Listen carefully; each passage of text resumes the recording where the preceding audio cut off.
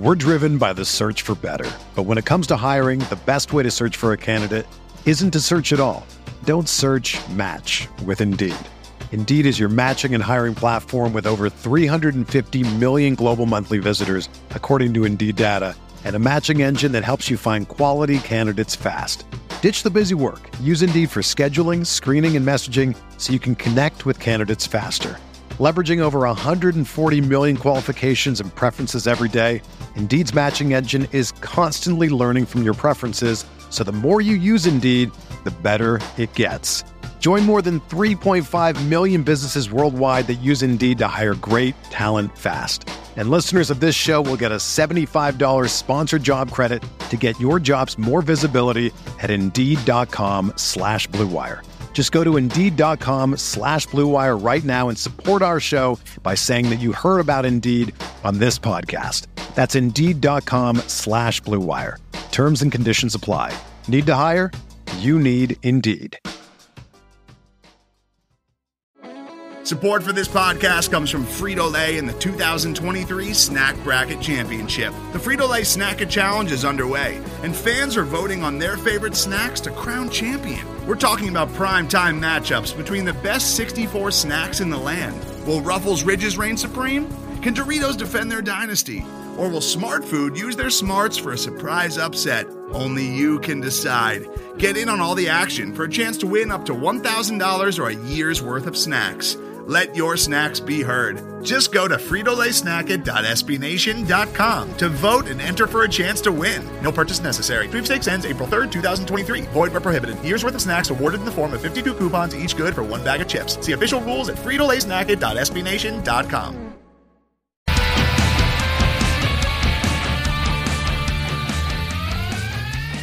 Hello, friends. It's Kirk Henderson and Josh Bowe. We're coming to you on Wednesday night following another Mavericks loss as they fall on the road to the Utah Jazz, 116-104. Josh, what's going on? I'm doing okay. I feel a little deja vu from last season. Our own Matt just tweeted this, saying the lowness of this point in the Mavs season feels reminiscent of last season after losing to the Knicks twice. And I got to say, I think he nailed it on the head, because after that second Knicks loss, I think they're at 5, like that put them to 500, and the creep started to doubt in a little bit, or the doubt started to creep in a little bit. Oh God, I'm off to a great start. But This isn't very fun right now, Kirk. The Mavericks are not in a good way, and there's 1,000 reasons why we can list it. But at the end of the day, this is not good basketball. Much like the Mavericks, I'm just going to mail it in. I just can't give a shit right now. I'm just disgusted. It's one thing to get beat. It's another thing to get embarrassed. And the Mavericks had welcomed the return of Josh Richardson and Dorian Finney-Smith, who each promptly looked like crap. And which was expected. It was expected. Come on. Richardson tested positive for COVID. We know that for sure. Dorian Finney-Smith did too. I am not sure if there is an excuse for Dorian's threes looking like blind Sean Marion shots ricocheting off the rim at like 1,000 miles an hour. I like watching him play was particularly just the whole lineup. Like the start, they got off to such a bad start. And the Jazz are a team that's built to seize on weakness, but the Mavericks schemes tonight on offense and defense looked like, I don't know, a high school playing a college.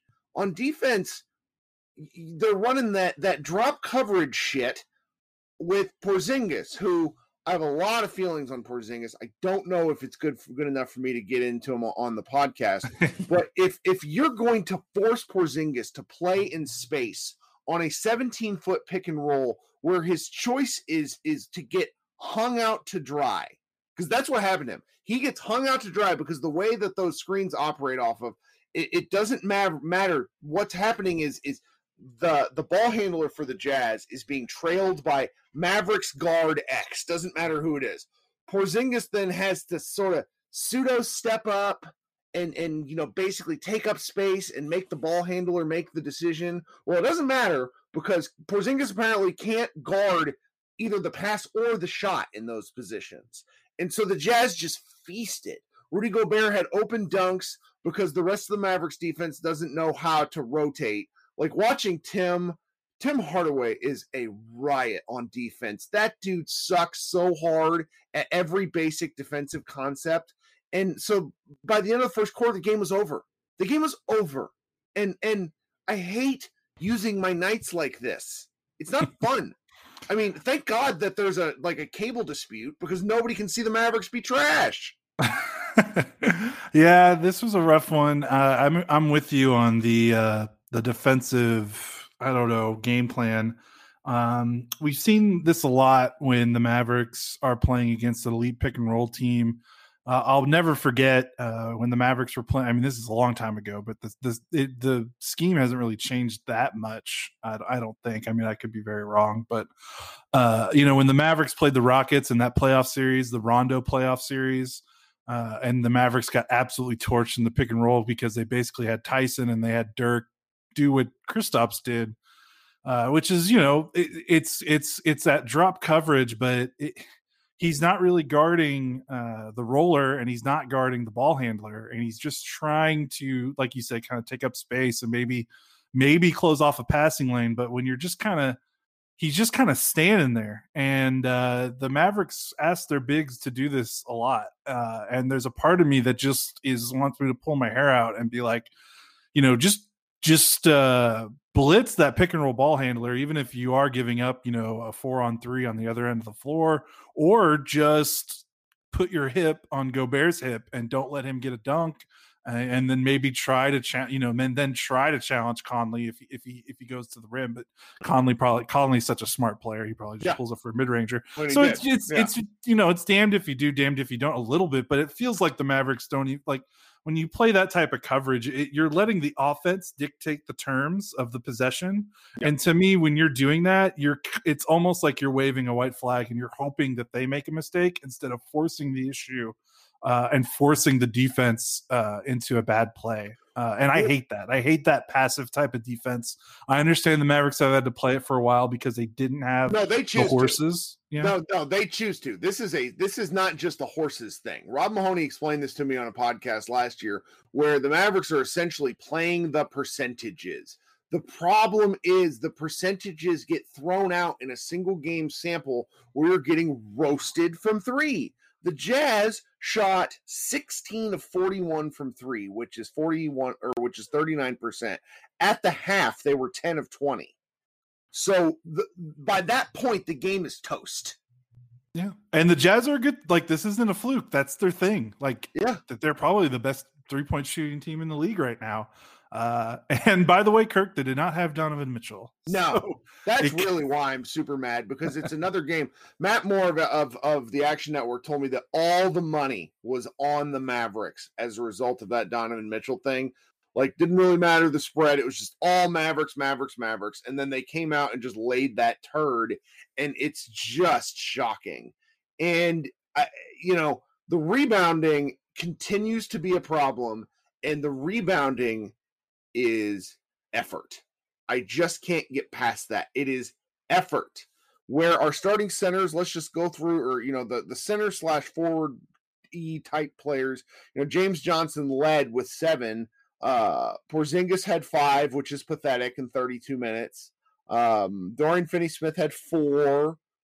Powell had 3. And then Jalen Brunson was second on the team with 5. So, that's just not great. And it's the second night in a row the Mavericks have gotten absolutely boarded off the court. And it's very, very frustrating. I don't, you're right.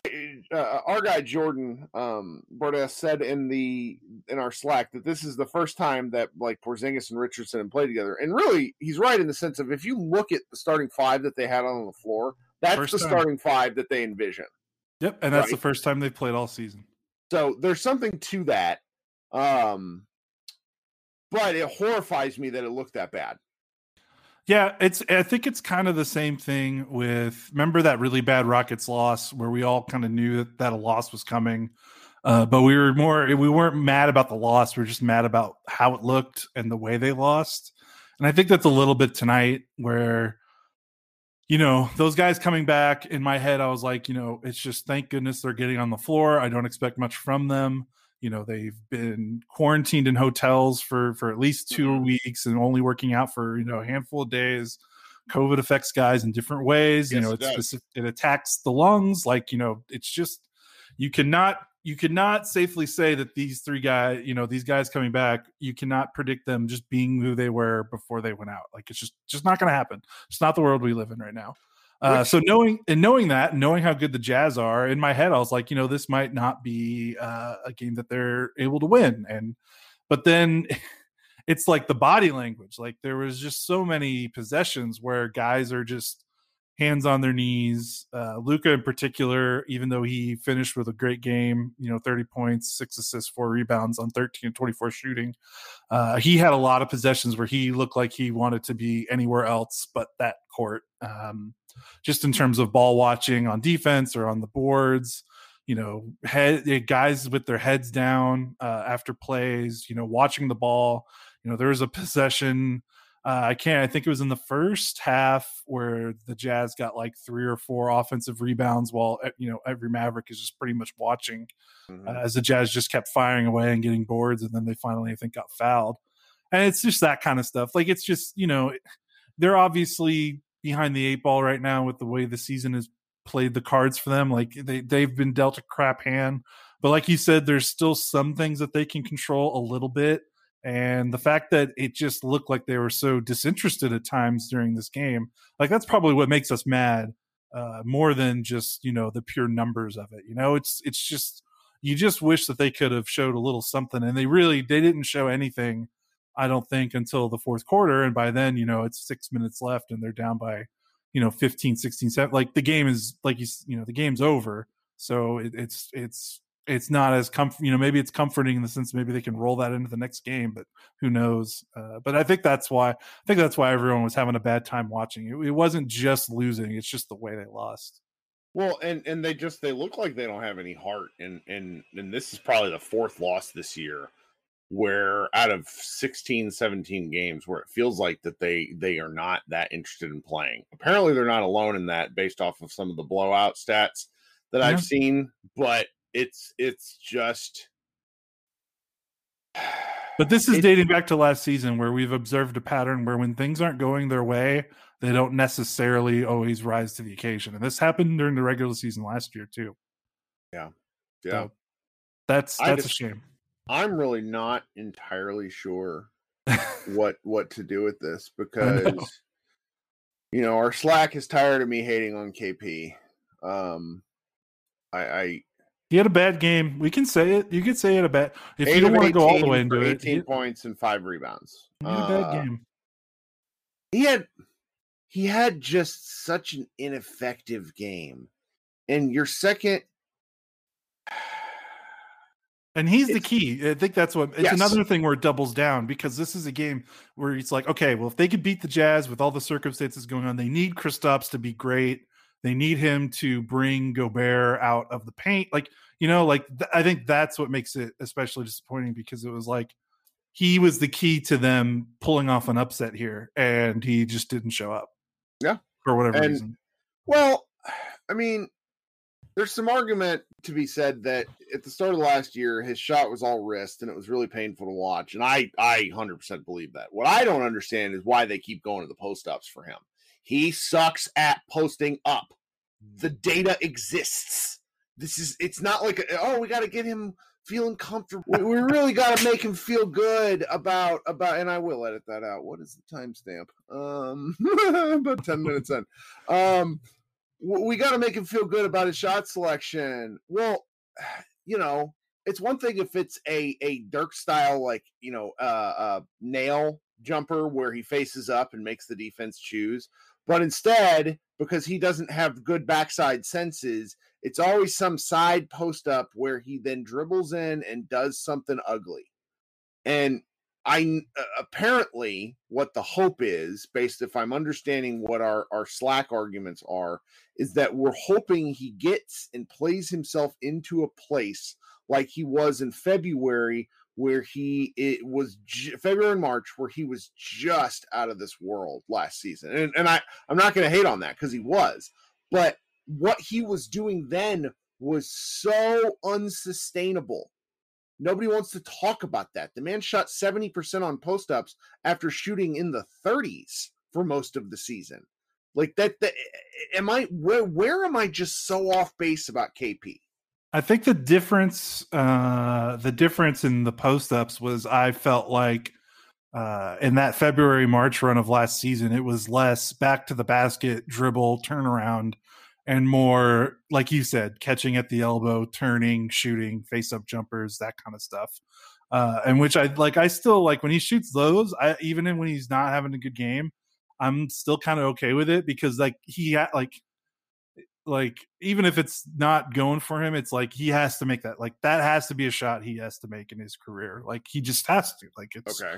Like I get the backing down. Like he doesn't need to be a back down, take 3 dribbles, turn over his left shoulder guy. Like I don't think that, like, that's not in his game. It hasn't been in his game, and I don't think he needs that. But when they run a pick and roll and they switch, and he's got a 6'5" guy on him, and he catches the ball at the elbow, turns, does a jab step, and shoots a face-up jumper without dribbling, like I'm cool with that, because eventually he has to make that, right? Like, because if defenses are going to switch, you can't just be like, well, he's shooting, 30% on post. It's just something he has to be good at. It's like, it's not an option. It's like, it's kind of like we're watching Luka, and we're like, eventually the 3-point shot, he has to be better at that if he's going to shoot him more. Like we give him some leeway now because of everything he's doing. But it's like, man, if Luka is a 23% 3-point shooter in 5 years, like that's not good. Like it's just something, like you can't be a perimeter player without, being a better shooter. Like you can't be, I don't think you can be a big on the floor right now in the NBA if, unless you're a dominant, like a Joel Embiid or like a Rudy Gobert in terms of a pick and roll monster. Like if you're going to play the type of game KP plays and stay on the floor and be a big, as these teams are running bigs off the floor and record numbers, we've seen in the playoffs, like he's got to be able to hit that shot. Like I think that's just something he has to be able to do. And it's, didn't work out tonight. And the ones that I think we can definitely say he needs to cut out are the ones where he's, dribbling a lot and back to the basket, like that kind of stuff. But I don't know. I just think he needs to be able to hit that turnaround face up, jab step from the elbow. Like that's just got to be in his bag. Yeah. And it's just so painful, because it's really bizarre right now to feel like every single player that shot so well last year is going through a shooting regression.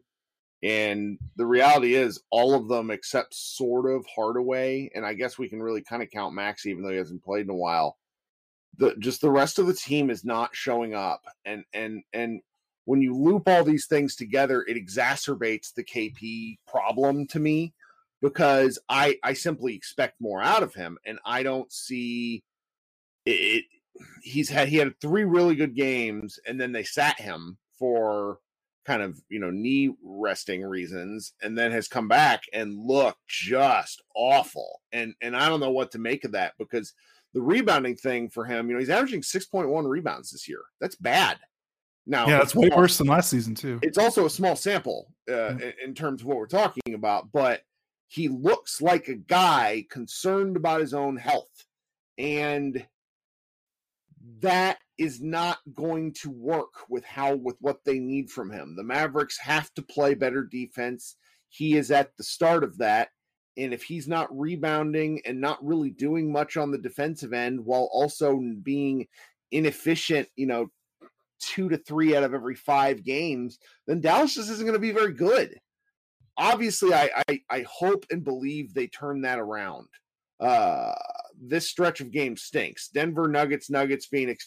We talked about it, but I don't know what to do with myself, because effort is controllable. And when the Mavericks just look like a deflated balloon, 6 minutes into the first quarter, what do they do? What do they do? No, I don't know. They gotta hope these guys get in shape. Hope Maxey comes back next week, and you just got to get these. It's like they got to take their medicine with getting Richardson, Finney-Smith, and Powell back in shape. Like they just have these games are gonna suck, and I don't know if there's anything they can really do to unsuck them until these guys are back to where they were before they went out. There may be some little things, like maybe changing up some of the defensive stuff in the pick and roll. Like maybe they can change some of that, but maybe, Kristaps got to start hitting some threes, and maybe the more games he plays, maybe that helps a little bit. But yeah, you just kind of have to, this is the roster you have. You just kind of have to keep going. It's weird. Like it's been hard for me to write. Like I haven't written a ton about the team, like breaking down the game. Like I've written some columns and stuff, but like in terms of me, like busting out film and like doing GIFs and stuff, I haven't done that a lot lately in the last week, because it's like, I feel like it's like, what's the point, Like it's when the answer to the question is hope guys get back and hope that they're healthy, it just makes it tougher to talk about the team in the present, because what else are they going to do? I don't know. It's a weird season. It's an exceptionally weird season, and I just don't know how to talk about it sometimes. And they just got to find a way to pull themselves out of this muck. I don't know how they do it, but they just got to do it, I guess. They're 8-10. There's only so many games that they can lose now before we're like, okay, like they just can't keep piling up losses. Like they just got to find a way to stem the tide, find a way to get to 500, get these guys back healthy, and then try to go on a run with all these home games coming up soon. Yeah, that's probably all we should really figure out and talk about. Thank you again for joining us this evening. It's the few who listen, our post game or our loss downloads are considerably less than victories, and I don't blame anybody, because who would want to revisit this game other than people like me who enjoy being mad. All right, it's been Josh and Kirk. We'll be back with you late Friday night, early Saturday morning to talk about this game. Thanks for hanging out with us. We'll talk to you soon.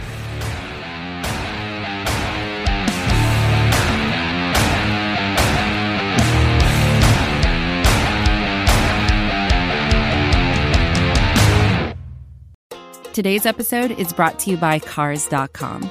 With over 2 million vehicles and 50,000 more added every day, Cars.com will match you with the perfect car for you, your budget, your life, your style. And if you're ready to say goodbye to your current car, Cars.com will get you an instant offer to cash it in. Just start by entering your license plate and get matched with a local dealer who will write you the check. So whether you're looking to buy or sell, just go to Cars.com. It's magical. Whether you're a world-class athlete or a podcaster like me, we all understand the importance of mental and physical well-being and proper recovery for top-notch performance. That's why I'm excited that Unified Healing is sponsoring podcasts on the Blue Wire Network. Unified Healing is a new and super innovative global network of wellness centers powered by Energy Enhancement System, or EE System. If you haven't heard of the EE System yet, then you'll want to listen up. This technology promotes wellness, deep relaxation, purification, and rejuvenation. Wherever you are across the globe, access to a center is easy and affordable. Interested in experiencing the EE System technology for yourself? Go to unifiedhealing.com/bluewire to learn more and find a center near you. That's unified, UNIFYD, healing.com/bluewire. No material or testimonials on the Unified Healing website are intended to be viewed as medical advice or a substitute for professional medical advice, diagnosis, or treatment. Always seek the advice of your physician or other qualified healthcare provider with any questions you may have regarding a medical condition or treatment, and before undertaking a new healthcare regimen, including EE System.